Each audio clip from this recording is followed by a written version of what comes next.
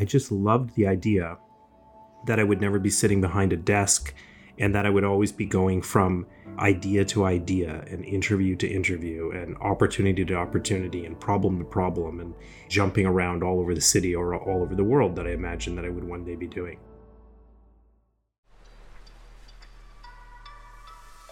You're listening to Create Community. I'm your host, Marsha Drucker. On this podcast, we're exploring the human side of community. I'm chatting with some amazing community builders to define what community truly means. Joining me today is Chris Carter, and this episode is a fascinating look inside the community of a serial entrepreneur. Chris is the Executive Director of the Office of Innovation and Entrepreneurship at the Schulich School of Business. He leads the development of accelerator services for the university and various programs and partnerships throughout the wider innovation ecosystem.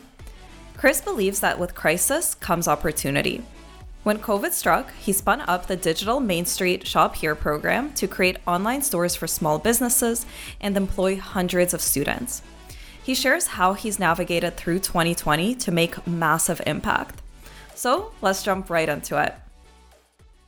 Hi, Chris. Welcome to Create Community. Super excited to chat with you today. Hey, Marsha, it's great to be here. I've been waiting, such a fan of everything that you've been doing, and I was just waiting for my turn. Thank you. I'm really excited for this as well. Also a little bit nervous. I feel like I get a little bit more nervous for the episodes where I know the guest personally and you're somebody that I've known for a while and I consider you a mentor and somebody that I really look up to. But I'm really excited to dig into your journey and your story with community. I think it's a really fascinating career path and journey that you've had that led you to where you are today and how you see and go about building community. So to jump into it, I'd love to get an understanding of how my guests actually became community builders or got to where they are today. I don't think anybody ever sets out, thinking that they're going to be a community builder. So let's go all the way back to high school. What were you like in high school and what were some of your interests or extracurriculars and how did you find your sense of belonging at such a young age? I was a mix of so many things back in high school, but I really come from a story where both my parents were teachers.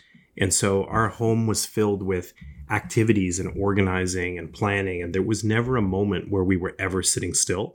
And that carried through all the way from being a kid all the way into high school, where I was the editor of the yearbook and I was playing on the hockey team and I was painting the mural for the school musical, but I was also singing solo in it at the same time and a member of the prefects and on, the captain of the curling team. And I was just the busiest person of all time. I think that's probably what I got voted when I graduated at the end of high school, about being the busiest grad. But I was also surrounded by growing up in the United Church and being with community leaders who were very active in terms of doing things to give back, to organize, drives of collecting figure skates to send to Indigenous people in the northern regions of Canada, and organizing events and fundraisers and all kinds of things. So I can never remember a time where I wasn't surrounded by busy, active, motivated adults doing something with a purpose. That is so cool. I feel like, what's that saying that the busiest people get the most done, or if you want something done, give it to a busy person. I feel like that's definitely you, and that you got to meet so many cool people, I'm sure, through what you were doing. So it's really incredible. What did you end up studying in post-secondary? Yeah, well, that actually sort of drove me to wanting, because I was always doing so many different things, I was really searching for a career where I would never sit still. I thought about all kinds of things, but the career that I eventually settled on was being a journalist. So back in high school, I actually worked hard to get myself through high school fast enough that by the time it got to the final term, all my regular credits were done. And I went to work on a co-op placement at the Scarborough Mirror. I grew up in Scarborough here in Ontario. And I went to do a co-op placement at the Mirror as a reporter when I was, in my late teens. And I just loved the idea that I would never be sitting behind a desk and that I would always be going from idea to idea and interview to interview and opportunity to opportunity and problem to problem and jumping around all over the city or all over the world that I imagined that I would one day be doing. So from there, I did my co-op placement, got my taste of being a reporter, even at that early age, and then applied to journalism school at Ryerson. There were many things as a journalist that I took away and have crafted how I've approached building my networks, building community, and being an entrepreneur. How did you end up becoming an entrepreneur? What was that path like? Did you ever do anything entrepreneurial while you were growing up, or was that spark sort of created in you a little bit later while you were in journalism? It was actually sparked from two things that sort of collided at the same time. One was that from a very early age, I did not like having a boss.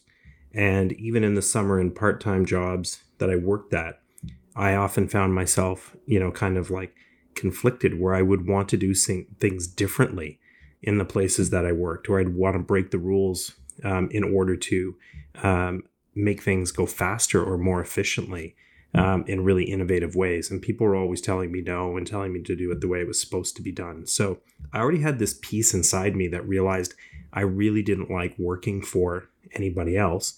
And then when I graduated, already the media business was facing a challenging time. This was back in around 1995.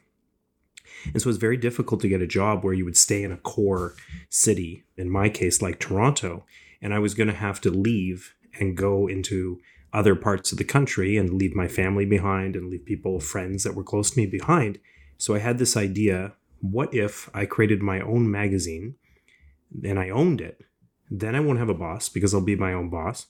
I don't have to leave the city because I'll actually build it in Toronto. And I started mapping out my plan for that. But I realized that buying newsprint to print my publication would bankrupt my young self. While I was thinking about that, I realized that I had a friend who was always talking about how we didn't need paper anymore for any of our publications. And one day they would all be on this thing called the internet. And that was the spark that led me to hunt him down. And in fact, my first great entrepreneurial moment was where I'll date myself for a minute and say that back then there was no Facebook or LinkedIn. Most of us did not have cell phones or even email addresses. So if you worked with someone and then everyone went their separate ways, or the publication we were at together actually folded in that case, there really wasn't much of a way to find each other in the world when people would disappear or disband. So the only way that I found him was by sitting with the phone book. I called Crawford's for 4 days, sitting with the phone book. And finally, I found his mom, Louise, under the L's. And I always wished that her name was Abigail, because that I would have found her on day 1 instead of finding her on day 4. So I went over to his house that night. He showed me the internet. And from there, we went into business together and created our first publication online. It was a sports magazine. That is unbelievable. I can totally picture you doing that, but tell me a little bit about that first business and how did it lead you to the company that you started with, Thin Data? It was a bit of a winding path, but what happened was that everybody liked to read the magazine. It was an alternative kind of view of the sports world that combined, if you can believe it, kind of progressive left-wing political views with sports and the analysis of sports and the industry and how things were being done. I mean, nowadays would fit right in, but back then it was pretty alternative and pretty weird. But it built up an audience around the world. But the thing was, I couldn't get any advertising for it because people would say, do you know who any of these people are who are watching it? And this was way before all the tracking systems and methodologies and platforms were in place. So I would say, well, there's these things called hits on a hit counter that sit on the page. And every time someone lands on the page, it ticks up person by person. But none of the advertisers were impressed by that because they needed to figure out, are these people in Toronto? Where are they? How do we sell anything to them? So while we were building that, I started taking contracts on the side with Chancellor, building websites for people who liked our magazine but didn't want to advertise in it. But they said, well, I'd like my own webpage. And the first person who hired us was a local politician who went on to become a national politician here in Canada named Jack Layton. And he hired us to build his political website. And he paid us $500 and $50 a month to maintain it.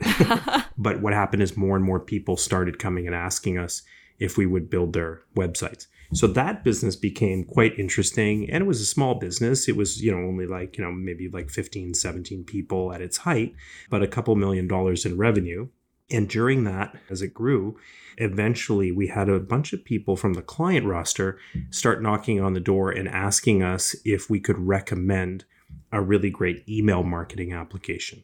And after we reviewed the applications that were in the market and we looked at their pricing, we realized we didn't like or want to recommend any of them, but we had it in our head that we could probably build a really great one ourselves. And so we set about to build a product that we would then sell to the clients that we had that were the web clients. Eventually, the email marketing business became so much bigger than the web business that we let the web business go. The email business eventually became 60, 70 people before we sold it. And then we stayed on after we sold it for a couple of years. It eventually became 114 people before we moved on to other things. That's wild. What were some of your biggest lessons learned? Like anything that really challenged you throughout that time and do you think kind of like shaped you as a person? The first thing that I would take away is that I view crisis as an opportunity. Every time there was a huge crisis in the world were the biggest moments where my business leapt forward and grew significantly. And I had a really great mentor who taught me that lesson in the middle of the dot-com collapse, took me aside, asked me to read a book, asked me to come back in a week and tell him what it meant. And I read the book, read the story. It was a story about the Japanese electronics entrepreneur who built Panasonic, and really like the company rocketed into its form during the collapse of the Japanese economy. So I had read that book and I went back and talked with him, said that I think this book means that this crisis is the biggest opportunity I'll ever have in my life.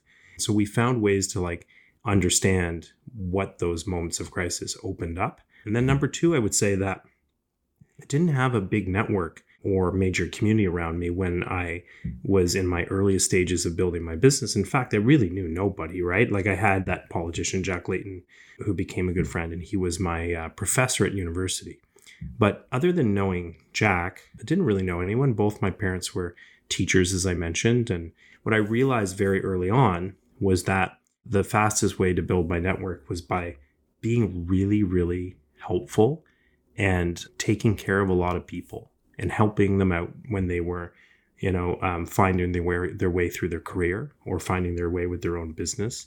As time went on, and we can talk about a couple stories of that if you want, or maybe a story about that, but I learned that the more that I put out into the world in terms of helping people and guiding them and spending time with them, it always came back 1,000-fold. That's such a huge thing. Like your network really is your net worth. And a lot of people think that you can kind of build that overnight or just like wake up with a giant network. But it really is about trying to help people along the way and going into like quote unquote networking opportunities without an agenda and really just like seeing how you can bring value and how you can help those people around you, even if there's nothing that they could do to help you. Like that should never be the goal. I'd love to hear one of those stories that jumps to mind for you. The most dramatic one, which is the one that I love the most, is that in the middle of the dot-com collapse, when so many things were going wrong in the business and we were trying to like figure out how to transition from being that web company we started out as to transition to be an email marketing firm and to burst through and to grow the company to a higher level of clients. Me and Chancellor added up everything that we would owe in the world if the business collapsed and went down. And it was actually somewhere in the neighborhood of $2 million when we were 32 years old that we would owe. And we were trying to figure out how to get the biggest email marketing account in the country, which at the time was with Aeroplan, the loyalty program. And so while we were trying to figure this out, how to deal with this like terrible looming number over our head, and the economy was in a tough spot. And one day I got a phone call, and it was from one of our web clients. And he called and he said, look, hey, we have a friend and he's just moved here from Winnipeg. He's all alone. He doesn't know anyone in the city. He'd got a job with one of the television networks in the digital space. And he's just been laid off only like 6 or 8 weeks after arriving. He doesn't know anybody. You are in the digital space because you do our website. Could you meet with him and help him out? And I remember being in that moment and thinking that, man, like, could the universe send me like Aeroplan and stop sending me people to help? Right? Like I had like a selfish thought in that moment, right? Like, stop sending me like people that need me to help them out, and for once just send me the person that I need. In that moment, I paused and I thought about it, and then I said, tell him if he wants to come in on Thursday morning at 7 a.m, I'll come in early to the office and I'll meet with him, and send me his resume ahead of time. This is pre-LinkedIn. I'll make a list of people that he can go and we'll meet with them based on my word saying that they should give him some time. And I'll make a list of events, just pre-Eventbrite. So here's a list of events and places that he can go and check out to network. And I spent 2 hours with him that morning and really helped him rethink how he was positioning himself and what he was doing. And he went on his way and I went on my way, and I went back to figuring out how can I keep the $2 million off my head, and how can I find my way to Aeroplan and building the company and transitioning it to what it was going to become. And about 3 months later, I got a phone call. I was sitting at my desk, picked up the phone, and he says, "Hey, Chris, it's Sean. I just wanted to call and say thank you. When I was down on my luck, you were the only guy who was there for me and my family. I've just got my new job. I'm moving to Montreal. I'm the new webmaster at Aeroplan, and I'm never going to forget what you did for me." That's unbelievable. He did not even know that that was my account that I had identified would be the account that would rocket the company. I said, "Congratulations, Sean." And yes, let's stay in touch. And 3 months after that, his boss, Remy Lafrance, the head of IT at that time for Aeroplan, called and said, "Hey, Chris, I was in a staff meeting today, and I asked everyone, does anyone know a really good Canadian email company that we can work with?" And Sean put up his hand and said, "There's this company in Toronto called FinData, and I really think you should bring them to Montreal and talk to them." And we did. And we won that account. And that account not only became Aeroplan, it also wound up including Air Canada as well. And we got a double giant account. And then the business went from 17, 20 people to 70 on a 3-4 year run. And the Aeroplan account was the central piece. And so that is like a recurring theme. I could tell you 10 stories of major moments in my life that center around having helped someone and then had a door suddenly be unlocked that was the exact door that was required for the next stage of my journey. I love that. And I'm such a big believer in that as well, just the power of manifesting and, the power of the universe, as cheesy as it sounds. I don't think it's, like some kind of magical woo-woo thing, but I do think that, if you have a goal in your mind and you're open to different opportunities, the universe does sort of conspire to help you.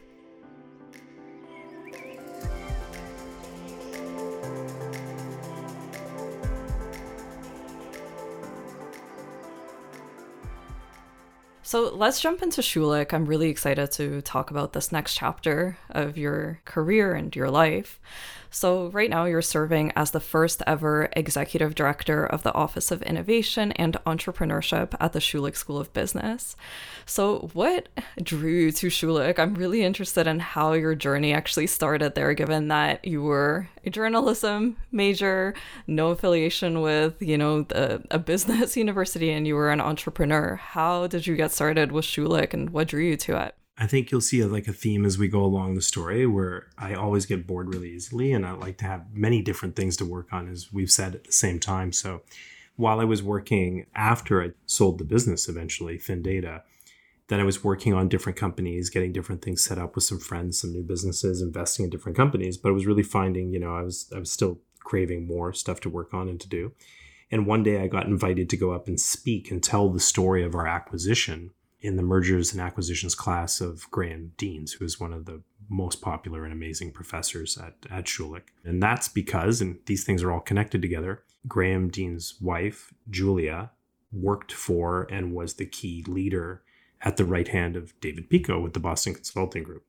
So she knew my story. She had recommended to Graham that he bring me in. I went into the class. I got to speak to the class and hang out in that way with students for the first time.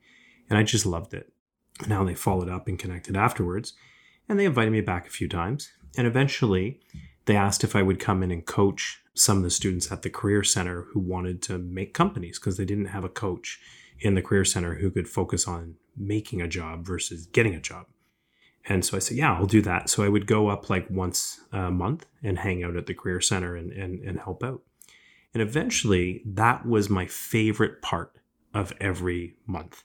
I would look so forward to going up there and meeting with the students and talking to them about their business ideas and their companies. And eventually I said to my family and said to some of the people I was working with, I think I'm going to change my whole career. I have an idea for what it's going to be. I'm not quite going to be a professor, and I'm not quite going to be an administrator, but I'm going to be this thing that is going to work with all these students and help them like transform their lives and their careers and build companies and create this like really amazing community that I've got in my head. But there's no job there yet, but there will be. So I went and I would go for four of the 5 days of a week, and I would sit in the cafe area, the marketplace, and I started building the community with me and my laptop, sitting there with the students and alumni coming in, and you and I met there many times. And I had no office, and I had no staff, and I had no salary. There was a little honorarium that they gave me for doing my coaching once a month, but I didn't have a job and I didn't have a title. And I figured that if I built something really, really cool, that eventually the dean would notice and would want to meet with me. And then eventually when he would meet with me, then I would explain what I was building, sitting in the cafe.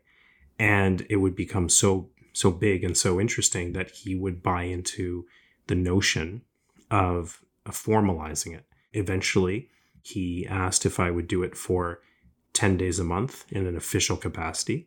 And after 45 days of me doing it for 10 days a month, he said, "This is amazing. I love what you've accomplished. You've gone faster in 45 days than some people might have gone in 8 years. So would you consider working for 15 days? And I said yes to that.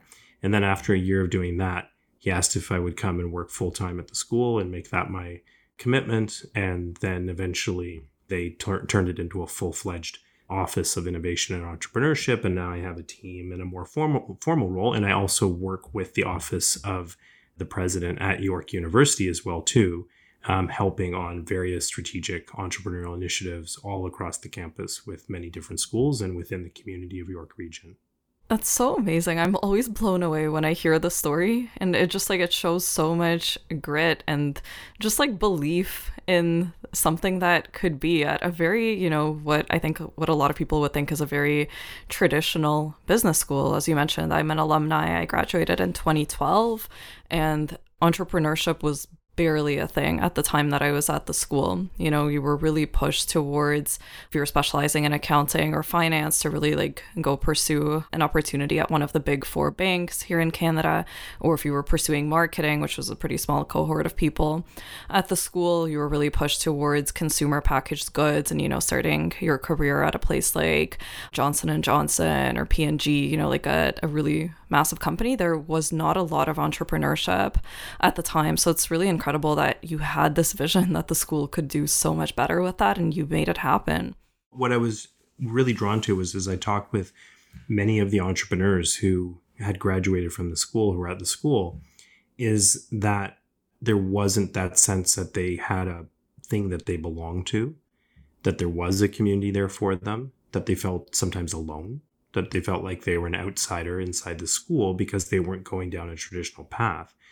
And as opposed to seeing that as like a negative or something insurmountable, my entrepreneurial heart said that is an incredible opportunity, because if I could just rally and forge those people together into a unified group, they would be so passionate and so incredible in terms of rallying behind not only each other, but behind the next wave of young entrepreneurs, because they would want there to be something at the school that was incredible. And the number of entrepreneurs now that are seasoned entrepreneurs that have now returned to become part of this community, we call it the Schulich Startups community at the school, who say to me, "I wish this was here when I was at school." But the great part is that now they're part of building it and they're part of actualizing it. I can attest to that. You're the person that looped me back into Schulich. I graduated in 2012, and I don't think I even went back to visit until I think 2018 when you reached out on LinkedIn to get me on a panel that you were running. And next thing I knew, I was volunteering with your team and helping you through some of the strategy and the social. And it's been such an exciting opportunity and such a great way to kind of get re-immersed in the school.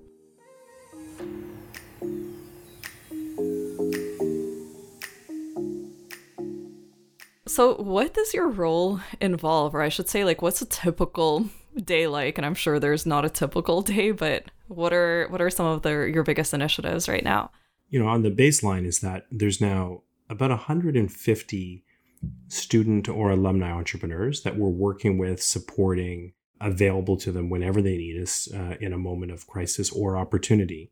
And I think they really value the fact that they've got someone who has been a founder, is extremely founder first minded in how they view fundraising and clients and staffing and all these things. And I'm just love it so much that I'm available all the time. So there's that personal part and piece that's there. But since then, it's really grown to be a couple things. So there's like a whole set of community events and initiatives that add a ton of value to people.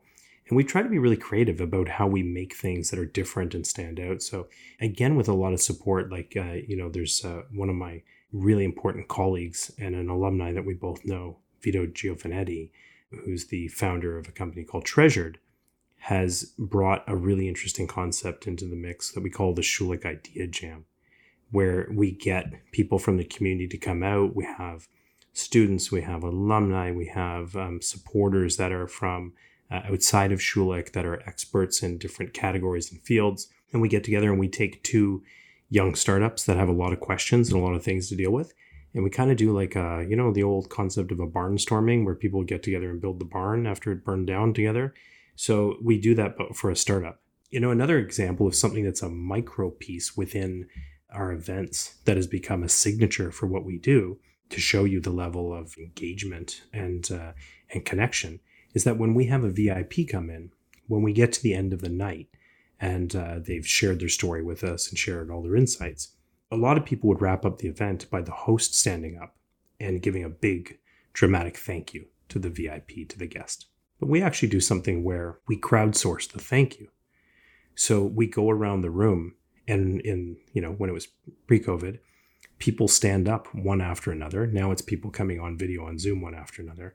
And they actually will leave the speaker with a thought related to the main insight or value that they're taking away and how this has affected them in their journey and how grateful they are for them coming and speaking.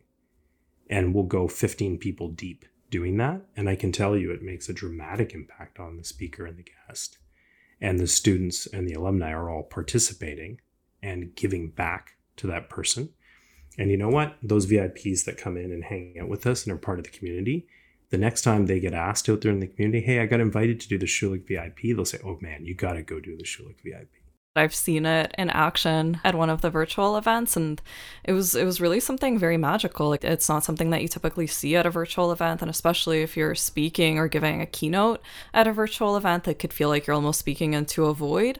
But to be able to connect like that face to face with, people who were just listening to your message and to hear how it impacted them and how it made a difference in their thinking, it's so rewarding. And I think it's something that's very unique. I haven't seen a lot of other communities or virtual events do that. I think a very unique experience that we both shared, and not a very fortunate experience, is that we had massive events planned on March 12th, the day after COVID was declared a global pandemic.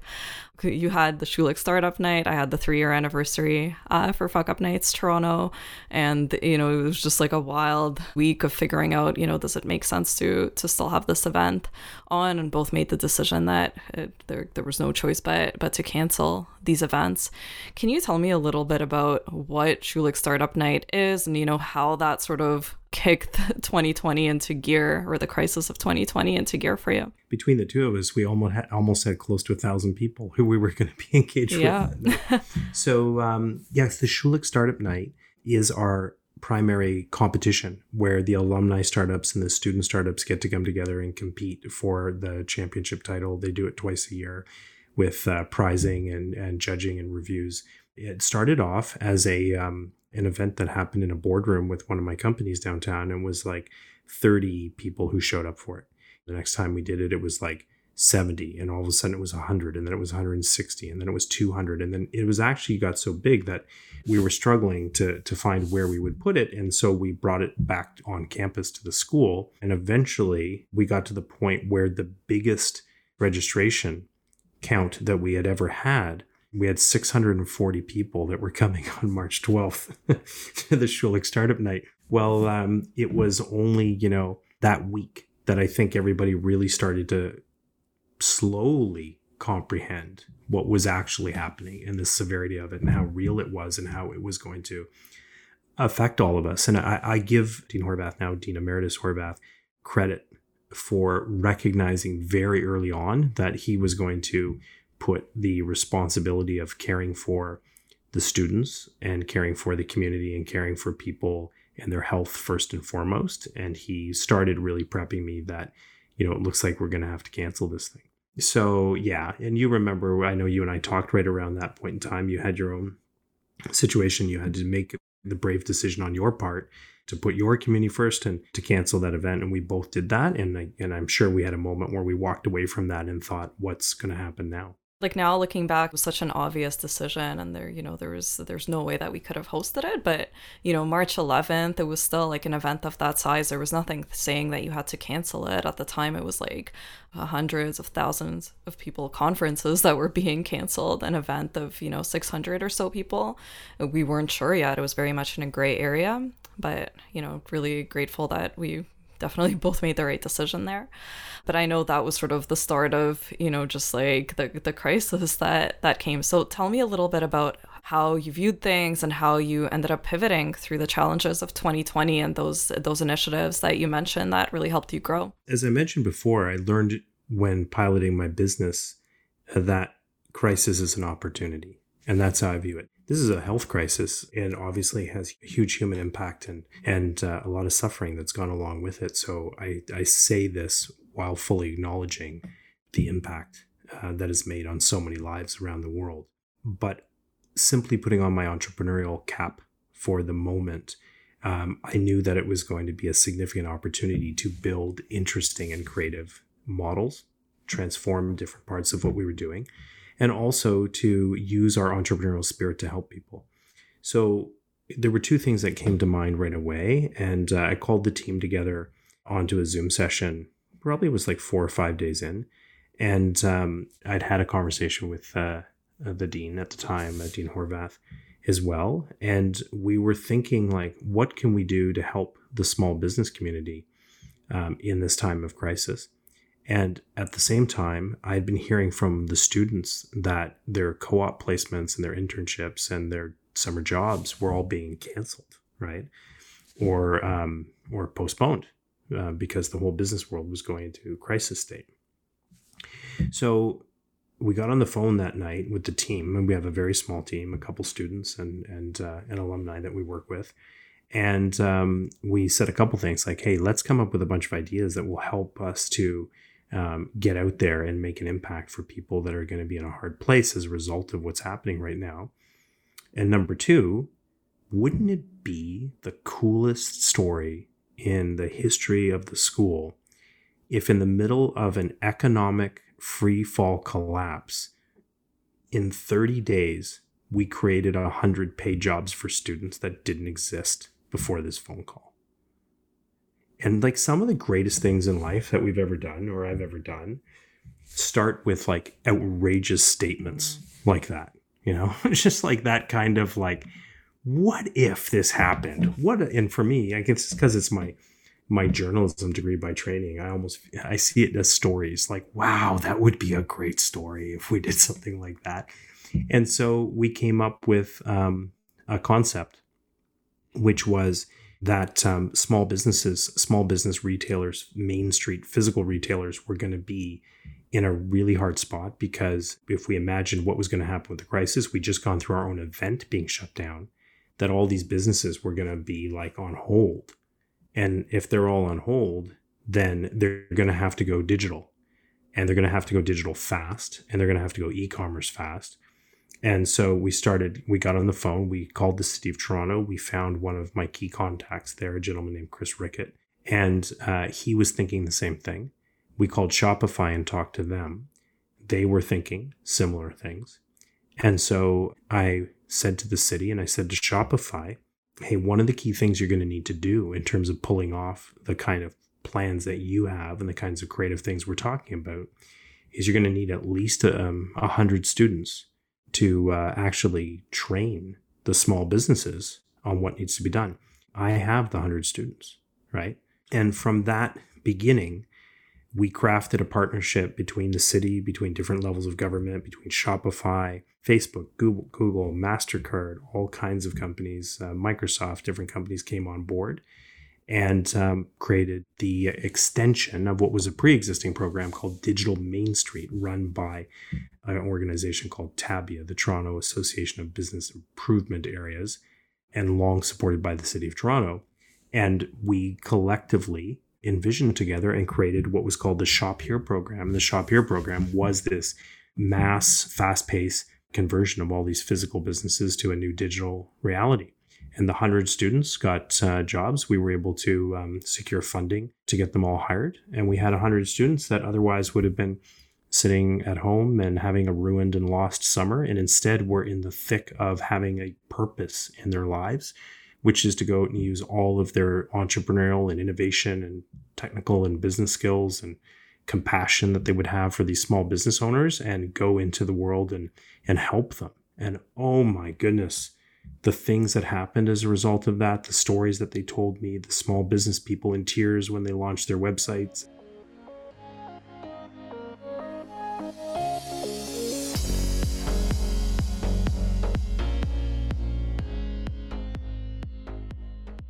So I know with the next thing that you're going to talk about, you managed to build a 400-person community in 90 days across 2 countries.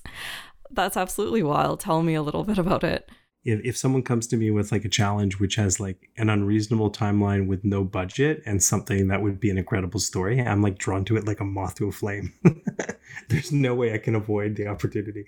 So the Startup India came to us and they had this idea they would like to do an entrepreneurial boot camp and venture competition for a whole group of young Indian entrepreneurs, students. And they wanted to get it done in December or January. And this is like September.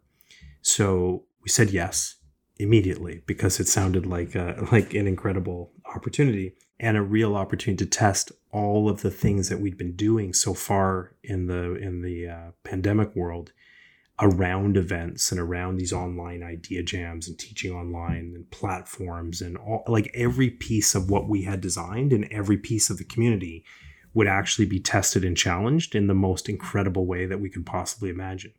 So what we came back with in terms of a design around this, could have just been an event, was instead to build this 400-person community. And how it came together was we would take the 100 student Indian entrepreneurs. We would take 150 students from the Schulich School of Business and the Lassonde School of Engineering at York University. And those 150 students would be divided up. So every pair of Indian students, which would form a business, would then be supported by 3 Canadian students. So they'd get these teams of master's students and engineering students that would be their team in a box that would be available for them through the boot camp and the competition.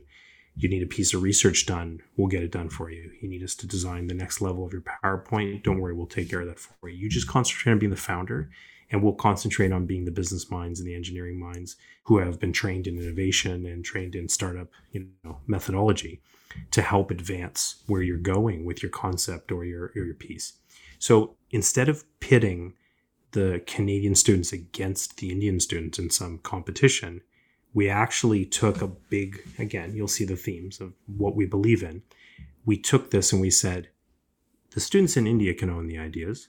The students in India can be the ones who get the benefit of the creation, and actually the Indian economy can take the benefit of what's created.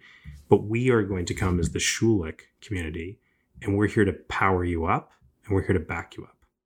And so the next piece of what we did was we said, now, what if those student teams had mentors behind them? And every one of those students' teams had a mentor pair. And the mentor pairs were 50 mentors from India and 50 mentors from Canada. And we hand matched the pairs so that the mentors would be really interesting people that we would think would click together when they got together. And then we matched those pairs onto the teams very close to the boot camp based on what the ideas were of the students who had been approved in the application process. So we went through the process of literally recruiting 100 mentors across the 2 countries And for a month and a half, I met in the middle of the night on India time zone with mentor after mentor after mentor. And then we drew on our community that was both the Schulich alumni, entrepreneurs, but also entrepreneurs who had been coming to all those VIPs and those idea jams and all those different things we had done. And we like brought them in. And so we created this mentor mix. And then we brought in some really amazing trainers who had been training throughout our community as well too. What was really interesting is that seeing the young Indian student entrepreneurs and how fast they learned when they had members of our community there with them in the training sessions, and then going back to hang out with them after the sessions and think through what to take away and how to apply it to that particular business. And then the mentors from both countries consistently working with them throughout the entire process.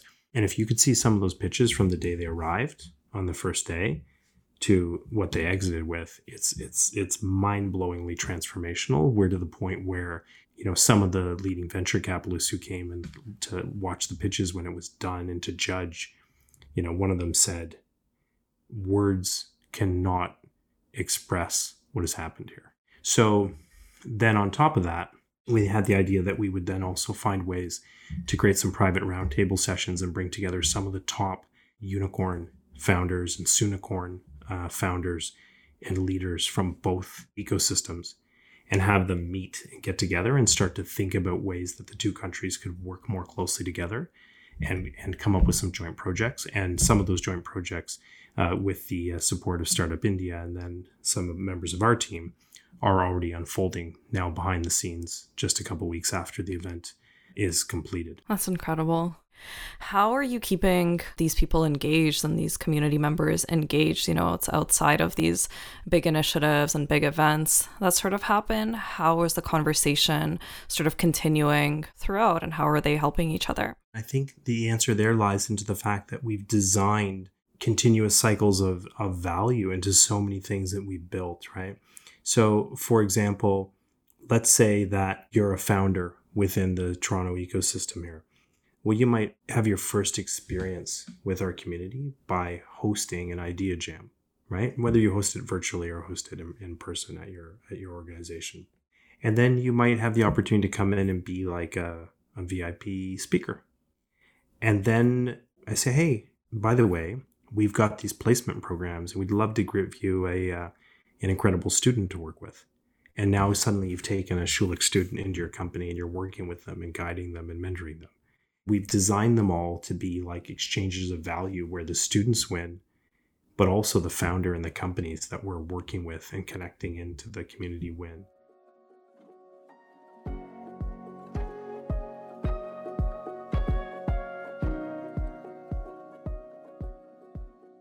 I think something really interesting about your role and something that definitely really helps you achieve success is that you're building strategic partnerships on campus and across the startup and innovation community in really unique ways. And I think you bring such a special touch to it.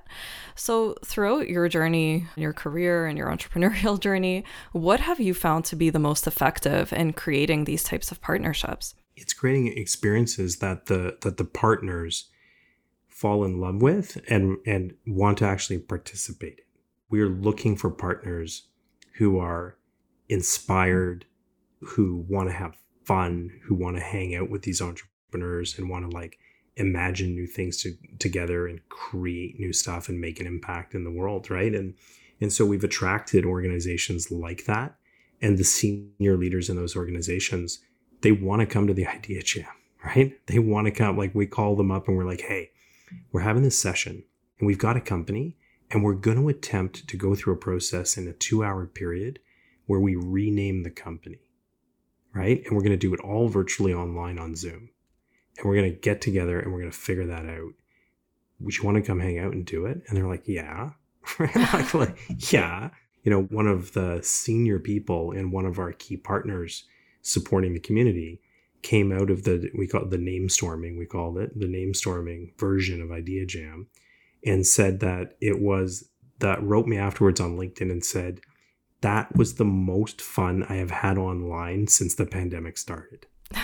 I love that. Yeah.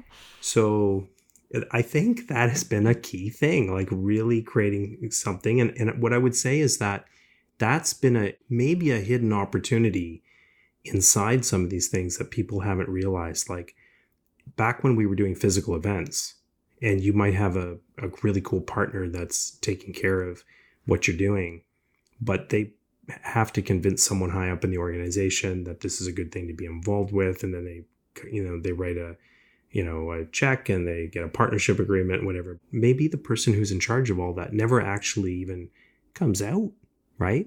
Or maybe they come out like once a year because they have to come out to a physical event and they have a million other responsibilities. The ability now to have senior people hang out with you for an hour or an hour and a half in this world, in this Zoom world, is incredible. So design experiences that have the president of the organization or the founder of the organization asking, when's the next idea jam? That's such fantastic advice. And I think, a lot of communities have really struggled with this and have lost some of their partners that were really engaged with their in-person events. And I think you make it sound so so easy and so simple, but it really can be if you kind of put yourself in the shoes of the partner and really try to think outside of the box with how can you co-create an experience with them and how can you really immerse them into it. You can do some really cool things with virtual events. So thank you for sharing that.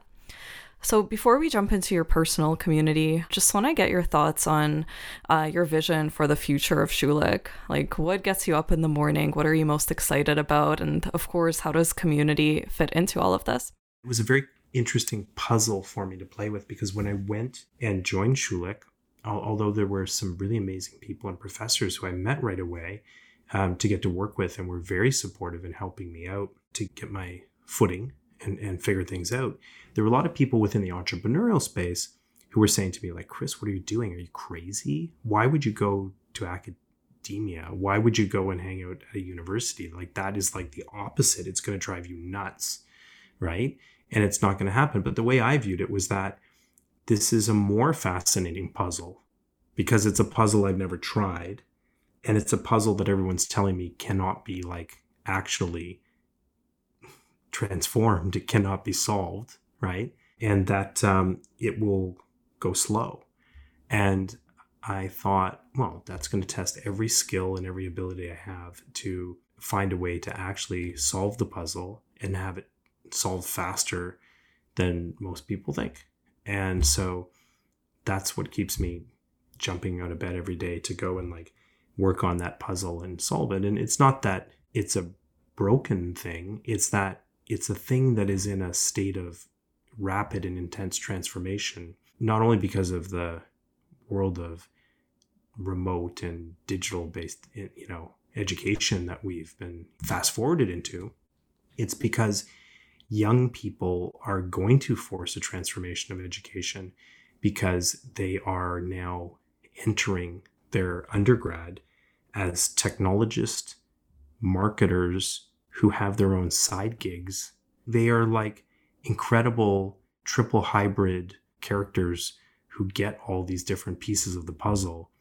And they're going to need a different type of education and a different type of skills development and a different type of teaching over time. That's amazing. I mean, what an exciting mission. And I couldn't think of a better person to lead it. So I want to jump into your personal community. I think it's really fascinating how people like yourself who are mobilizing these massive communities and, bringing all these people together, how you navigate your personal community. So I'm really curious, what are you like outside of all of this? When you put your Schulich hat away, what are you like at home and, what communities are you part of? As you know, I have 4 kids and they're 15 and 13 and 10 and 6 years old. And so I have this like swirling tornado of children that are in my life and a whole variety of incredible moments. So they are a lot of my energy and a lot of my time. A lot of people like find it really hard to believe and understand because they see me communicating and building this vibrant network and ready to go and talk to anybody in the world. And if you saw me at like an event, you would see me like, surrounded by people and everyone wants to hang out and spend time and to talk and engage. And I love those conversations. But the minute I can get away from that, I really like to be alone. And maybe people could understand that, because if that's what I'm doing all day long, is communicating, engaging, and like, taking people and winding them up and rallying them somewhere, I really do like to, outside of being wild and crazy with my children, I like to be much more quiet and by myself, or those friends that I have are very few, and they're a very particular type of person. That's very cool. I think that's actually been quite a common theme throughout this podcast. A lot of the guests that I've interviewed, you would assume that they're the most extroverted person out there, just the way that they're bringing their community to life, like myself included. With Fuck Up Nights, I think a lot of people have a very different assumption of who I am than, how I actually am at home. I'm very introverted for sure. But I think a lot of people find that surprising. So it's definitely a big theme.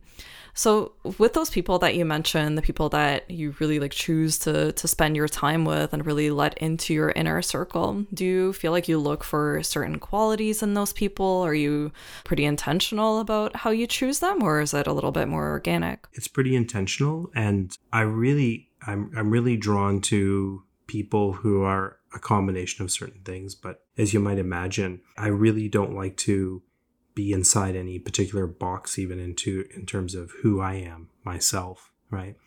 So I need people who are very like open-minded. I like people who are like, as entrepreneurial as I am, who are very adventurous and aren't going to like look down on anything or look at any other thing as being too far up in the world, like can just take it all in and appreciate it all at the same time. And then the other thing is that I'm very thoughtful about my words, and I'm very thoughtful about the words that people use, and I'm very thoughtful about the power of words and thoughts as it relates to groups of people in the world that are more vulnerable and disadvantaged. So I really prefer to hang out with people who are progressive minded and thinking about the world and how it's changing and what it could be, and that we all have a place and responsibility within that. And at the same time, I love talking about business, right? So I need to find people who are like really into business, right? And entrepreneurship, but also like super progressive and ready to like tear things down and cause a revolution at the same time as they're comfortable going to the ballet and then the next night going to an underground indie professional wrestling event. So maybe this explains why I'm often alone.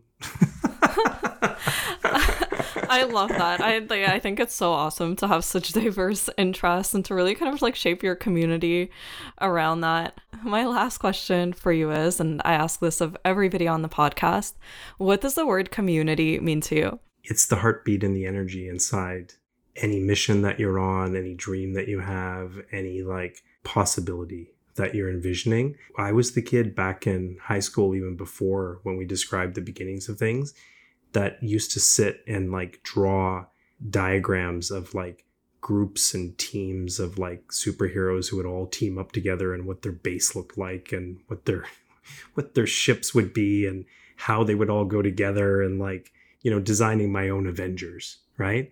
So I just love the idea of like the energy that comes from people teaming up together and believing in something and going to get something done.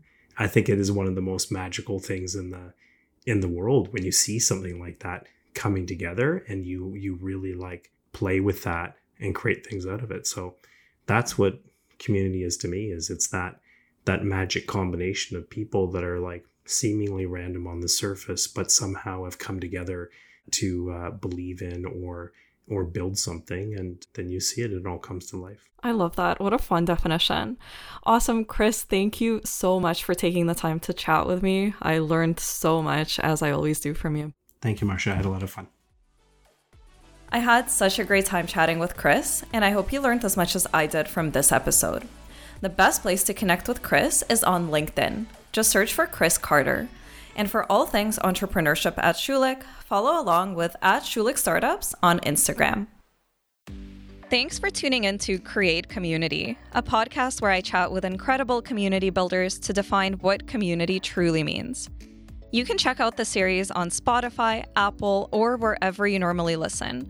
Please remember to subscribe and leave us a rating and review. I'd really love to hear your feedback. You can also follow us on Instagram at CreateCommunityPod or check out our website at createcommunitypod.com for updates. Once again, I'm Marsha Drucker, your host, signing off.